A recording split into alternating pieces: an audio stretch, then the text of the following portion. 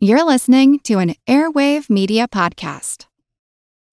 As humans, we're naturally driven by the search for better. But when it comes to hiring, the best way to search for a candidate isn't to search at all. Don't search, match with Indeed. When I was looking to hire someone, it was so slow and overwhelming. I wish I had used Indeed. If you need to hire, you need Indeed. Indeed is your matching and hiring platform with over 350 million global monthly visitors, according to Indeed data, and a matching engine that helps you find quality candidates fast. Ditch the busy work. Use Indeed for scheduling, screening, and messaging so you can connect with candidates faster. And Indeed doesn't just help you hire faster. 93% of employers agree Indeed delivers the highest quality matches compared to other job sites, according to a recent Indeed survey. And listeners of this show will get a $75 sponsored job credit to get your jobs more visibility at Indeed.com/podcast. That's Indeed.com/podcast. Terms and conditions apply.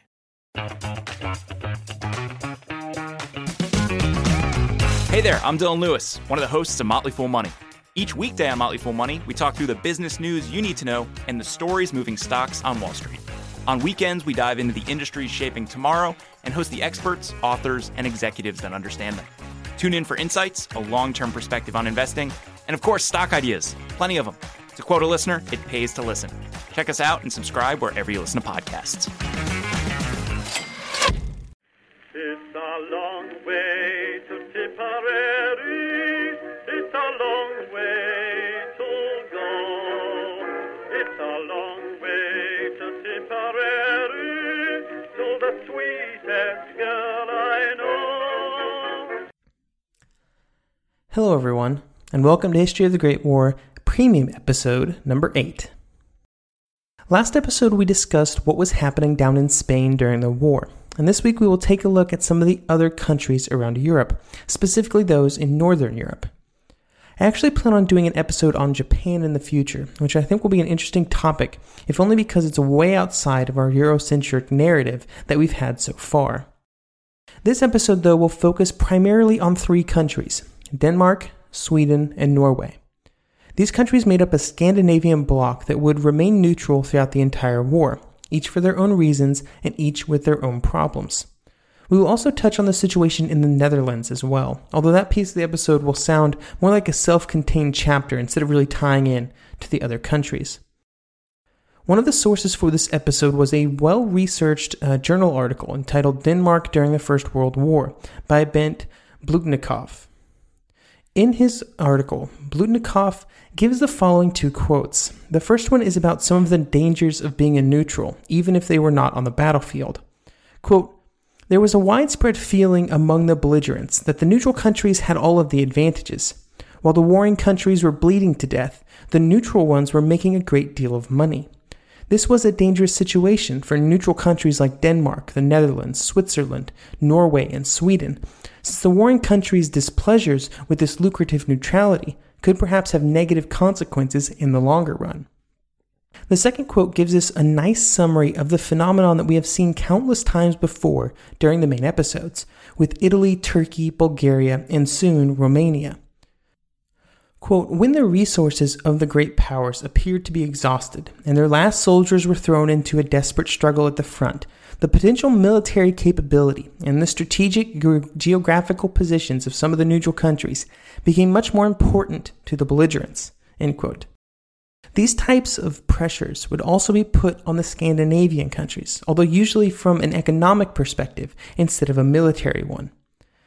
Thanks also goes out to listener Kel from Norway, who was actually the genesis of all of these neutrals episodes, due to a message that he sent me on Facebook. He also contributed a wealth of information on Norway that was used later in this episode.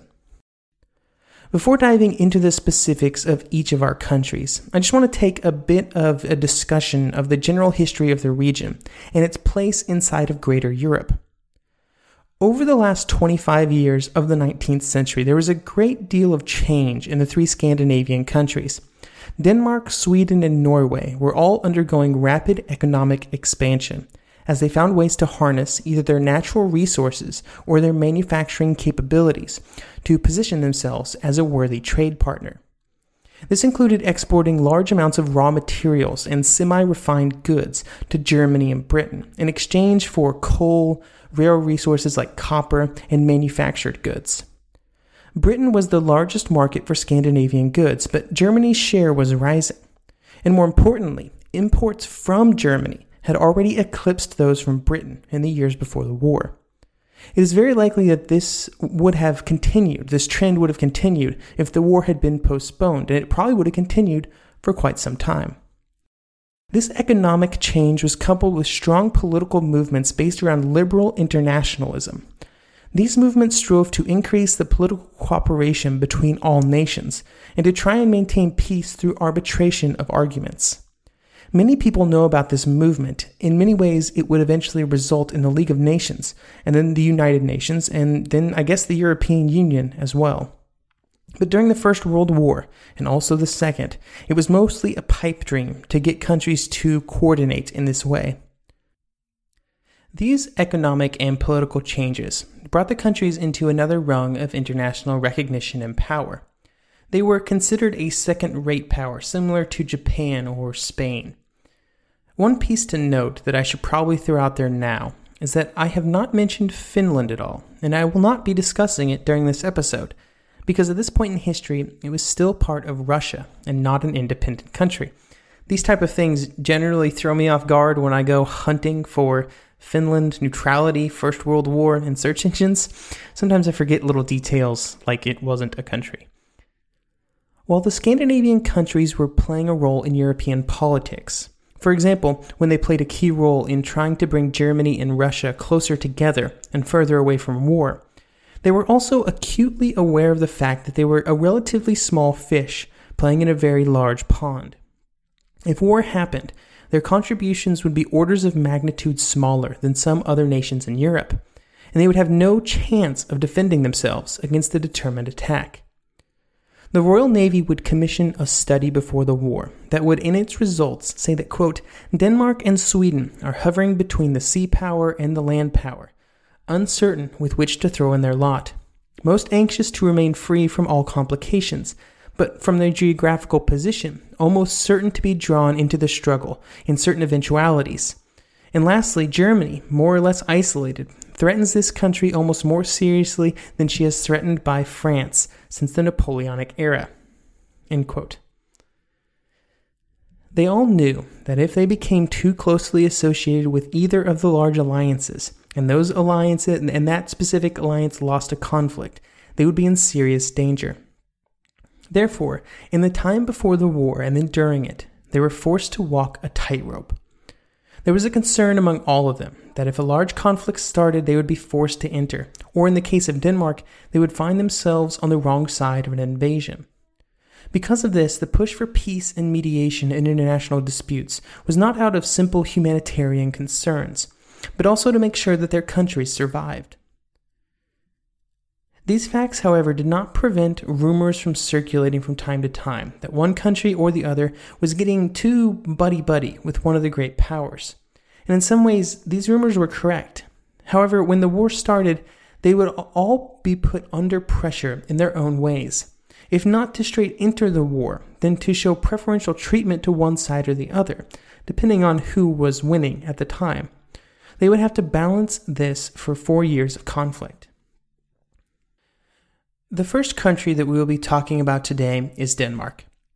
Denmark was far more involved in continental politics because it was, well, attached to the continent. It also occupied a very strategically important position on the entrances to the Baltic Sea.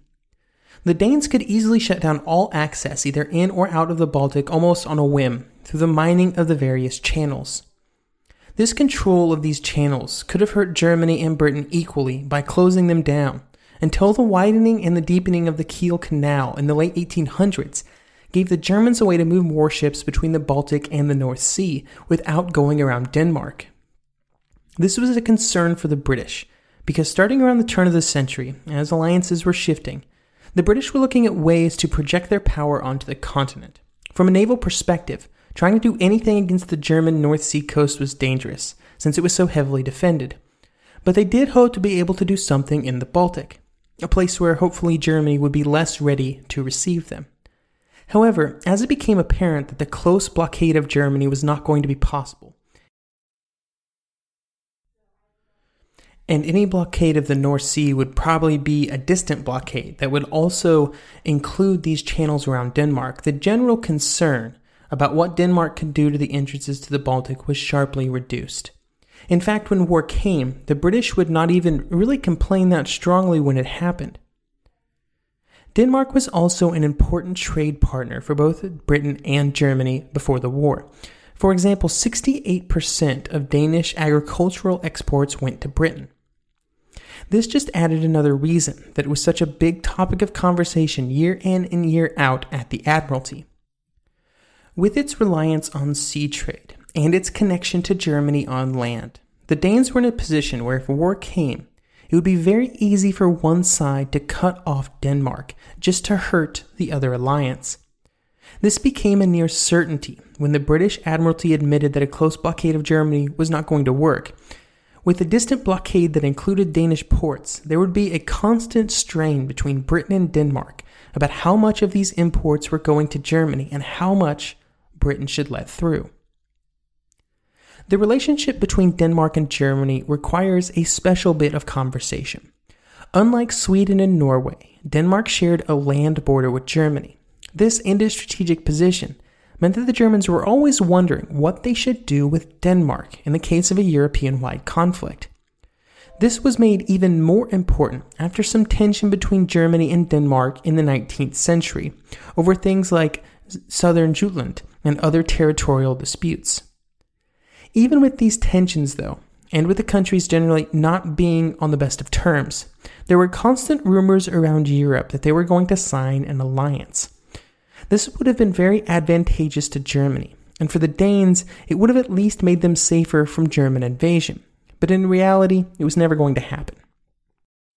In the years before the war, the German army definitely had plans drawn up to invade Denmark if it was required.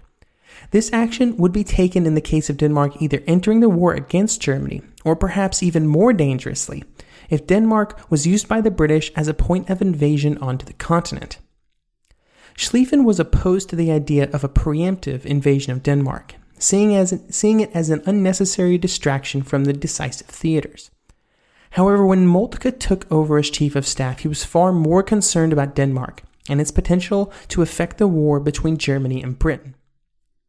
When the war did finally start in 1914, Denmark was given a frightening reminder of what could happen when Germany invaded Belgium and took it over in a matter of weeks. This caused the Danish government to do something that was not exactly in keeping with their neutral status, but they felt that they had no choice. The first thing was an announcement by the foreign minister that his country would remain neutral, but they would show, quote, favorable neutrality towards Germany, whatever that means. He did go on to say that while doing this, they would only go as, quote, far as this is consistent with the notion of neutrality, end quote. They went ahead and mined the Great Belt, though, effectively cutting the Royal Navy off from the Baltic. The country would then go on to be a huge exporter of food to Germany throughout the war. This brought about some economic benefits, but there were also some downsides. While the British could choose to ignore the mining of the paths to the Baltic, even though they probably could have spun it as a cause for declaration of war, they would continually put pressure on the Danes to cut economic ties with Germany. The British would use their ability to cut off all imports from the country as a stick to try and beat the Danish government into line. It did have some effect, even if it caused hardship among the Danish people, because almost all imports into the country were cut off, even though they were neutral. Just because Denmark was not involved in the war did not mean that it did not play its own part in the conflict. Even if it didn't mean sending guns into the field, it did mean playing a humanitarian role during the 4 years. The Danish Red Cross would play a huge role in helping prisoners of war through a program called the Dana Program, where private funds were gathered to send parcels to prisoners of all countries. The humanitarian reputation of the Danish Red Cross was such that by 1917, the Russians were asking them to take over the care of Russian prisoners of war, which was officially the job of Spain, although they were apparently not doing a very good job. When I say taking care of prisoners of war, a big part of this is identifying who the prisoners are, informing their governments, and verifying that they were being treated humanely, and then handling mail for them for the duration of the war. They were also seen as advocates for the prisoners in general. While this might seem like a small thing, I'm sure the families of the soldiers involved were very thankful for the work that the Danes put in this regard.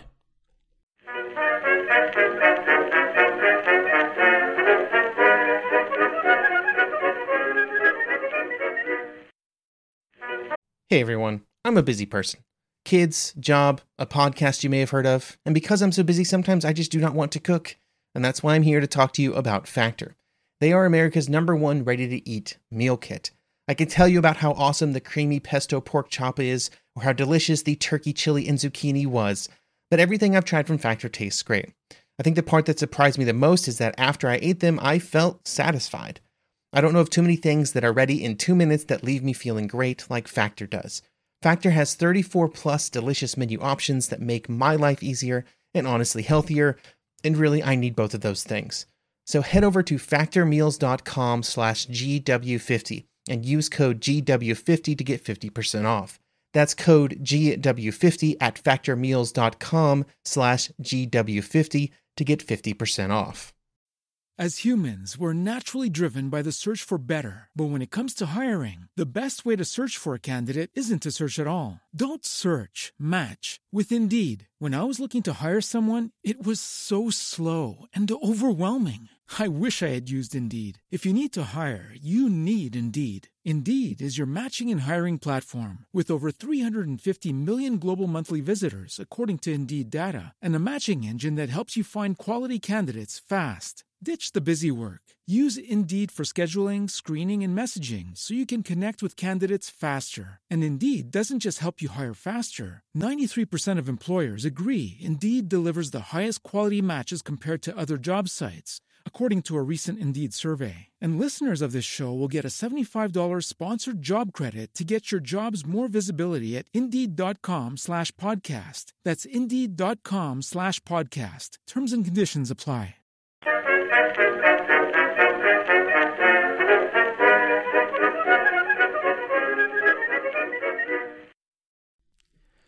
Sweden was in a different and generally far more favorable position when compared to Denmark. It had the largest, best armed, and best trained military in Northern Europe, and it also had a population larger than Denmark and Norway combined. They did share a border with one of the countries in the conflict, Russia, but they were far enough from any battlefields that it was extremely doubtful that they would be able to use what little resources that they had to devote to another front to invade Sweden. Sweden also had more industry than the other countries, with specialized industries that created important items like ball bearings and that other countries depended upon, and they were also known for their iron ore exports, something everybody wanted. During the war, the government in Sweden was far more conservative than the other countries and was less involved in the internationalist agenda. Instead, they advocated strongly for their rights as neutrals in a more traditional sense. Before the war, even if Russia did not end up being a huge threat to Sweden, that fact was far from certain. In the 19th century, when France and Britain were often strong enemies of Russia, Sweden had looked to them for support against their large neighbor. Sweden hoped that such strong backing would prevent any actions from Russia. But then something happened. France began to cooperate with Russia, and Britain seemed to be going along with them.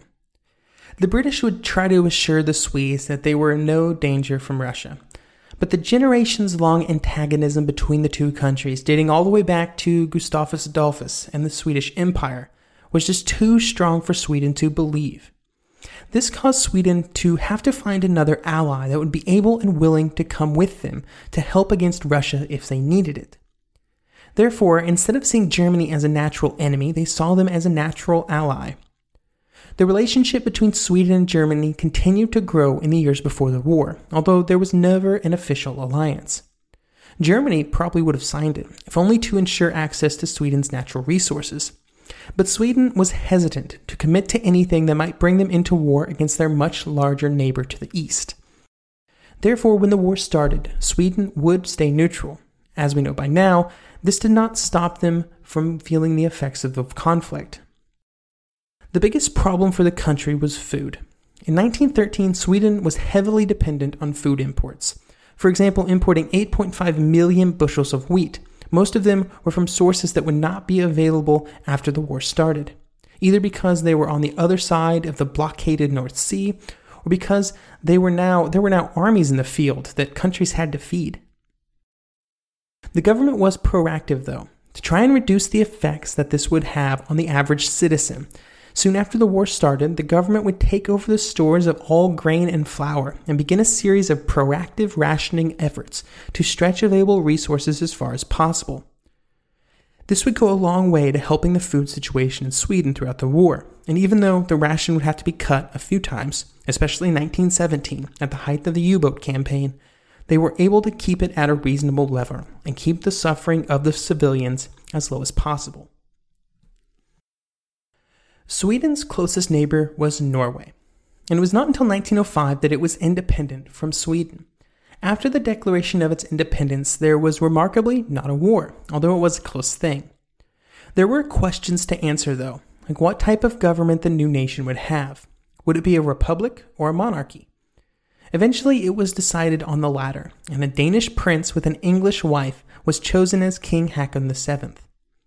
This was not the only reason that Norway was important to Britain, though.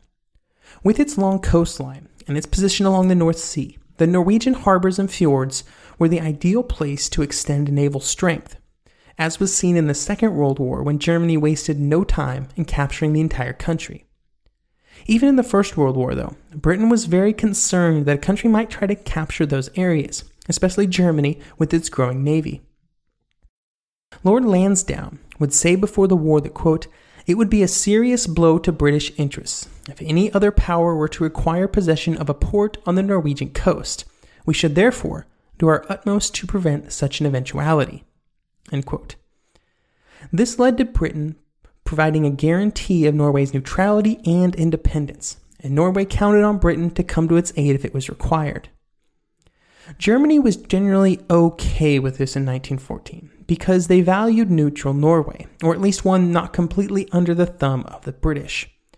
The biggest reason for this is because they needed the Norwegian port of Narvik as a point of departure for Swedish ore during the winter months, when many other ports were frozen over.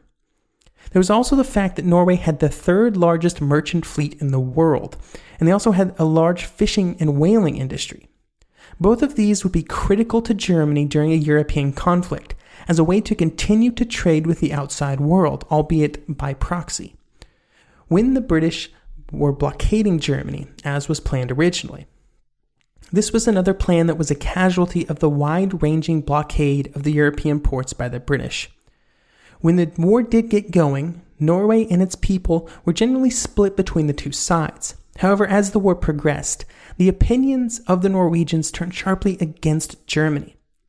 More than maybe any other neutral, because of its emphasis on shipping and fishing in its economy, Norway was affected by the German unrestricted U-boat campaigns of 1915 and 1917. There were simply a lot of Norwegian boats out there on the seas, and they were bound to be hit by this practice during the war. It got to the point in 1917, during the height of the German U-boat campaign, that the British were providing military escort to convoys destined for Norwegian ports. There was also a sort of economic proxy war happening between Germany and Britain around the Norwegian fish harvests during the war. Initially, a lot of this was being sold to the Germans, but of course, the British were not a huge fan of this practice. Therefore, Britain was able to use its position as the exporter of critical goods to Norway, like copper and coal, as leverage to force the Norwegians into a deal where the British purchased all of the Norwegian fish at a flat rate, probably below market value. While Germany was then not a fan of this agreement, when it came about in 1917, there was not a ton that they could do about it, since at this moment they were sinking Norwegian ships without remorse all over the North Sea and Atlantic, and the people generally hated them. The final country that we will discuss today is the Netherlands, and they were in a very interesting position. Germany had specifically chosen not to invade the Netherlands when they had swept through Belgium at the beginning of the war for one very specific reason. The Dutch were the best way for Germany to utilize a neutral port to bring in necessary war materials, since they had the port of Rotterdam. This would allow for critical materials to be brought onto the continent and then onto Germany. Moltke would say that, quote, "For us, it will be the utmost importance to have Holland, a country whose neutrality will ensure imports and exports. It will have to be our windpipe that enabled us to breathe," end quote.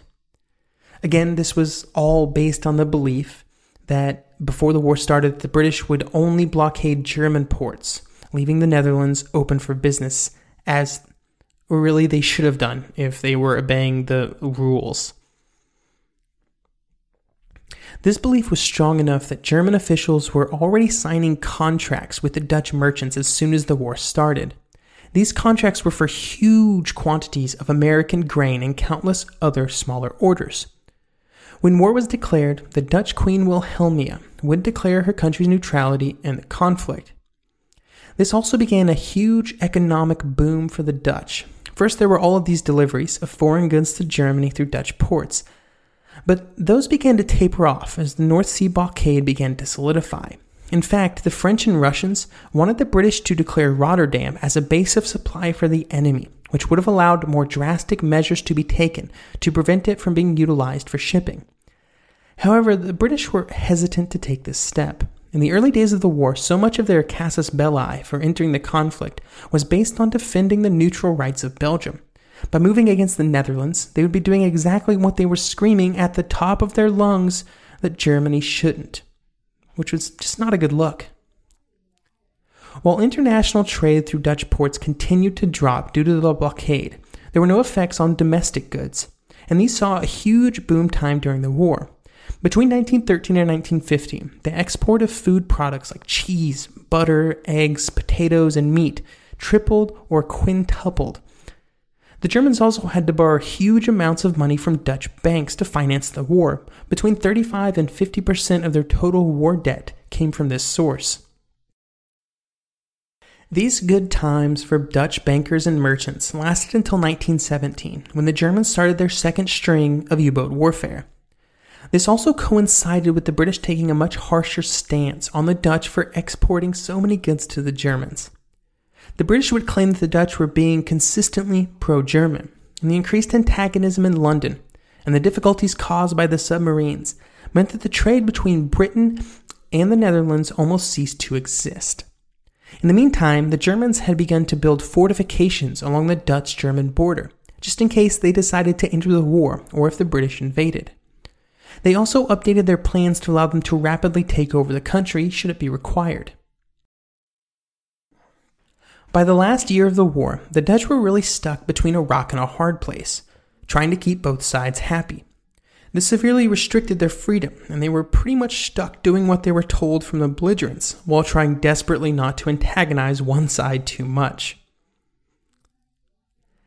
As the war came to a close, the four countries, Denmark, Sweden, Norway, and the Netherlands, had all managed to stay neutral throughout the conflict.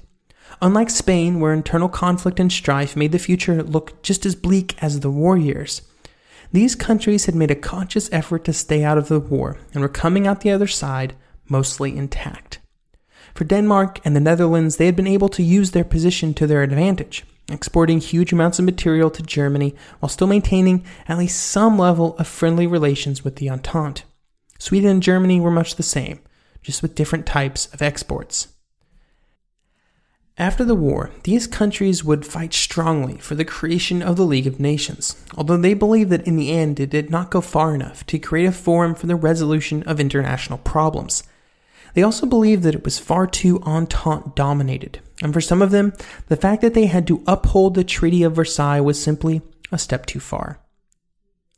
One thing I may have hammered too much in this episode, but has become very clear to me, is that the unrestricted submarine campaigns that Germany used did far more than sink a few ships. By taking such drastic actions against both belligerent and neutral shipping, Germany allowed Britain to get far more heavy-handed in its measures to cut Germany off from other countries. Like, there was just no alternative. Like, Britain could do almost anything, and they could just point to the U-boats over there, sink in a bunch of ships, and they'd get away with it. By creating so much hatred and antagonism in the neutral countries, the countries almost had to go along with whatever the British wanted, no matter what, if only because the sinking of ships and the killing of sailors was far more publicized than some backroom trade dealings. All of these problems would in some ways be brought back into the fore in 1939. However, during the next war, Germany would take a far more direct approach to assuring the supply of war material from these countries. And this brings us to the end of our two-part series on the neutrals of Europe. I've hoped you've learned a bit about a less covered topic of the war. If you have any thoughts or suggestions or questions or concerns for future premium episodes, please reach out to me. I'm always looking for new and interesting topics to research, and you never know what might happen with the smallest of suggestions, like that small Facebook message sent from Kel to me about 6 months ago now. Goodbye, Piccadilly.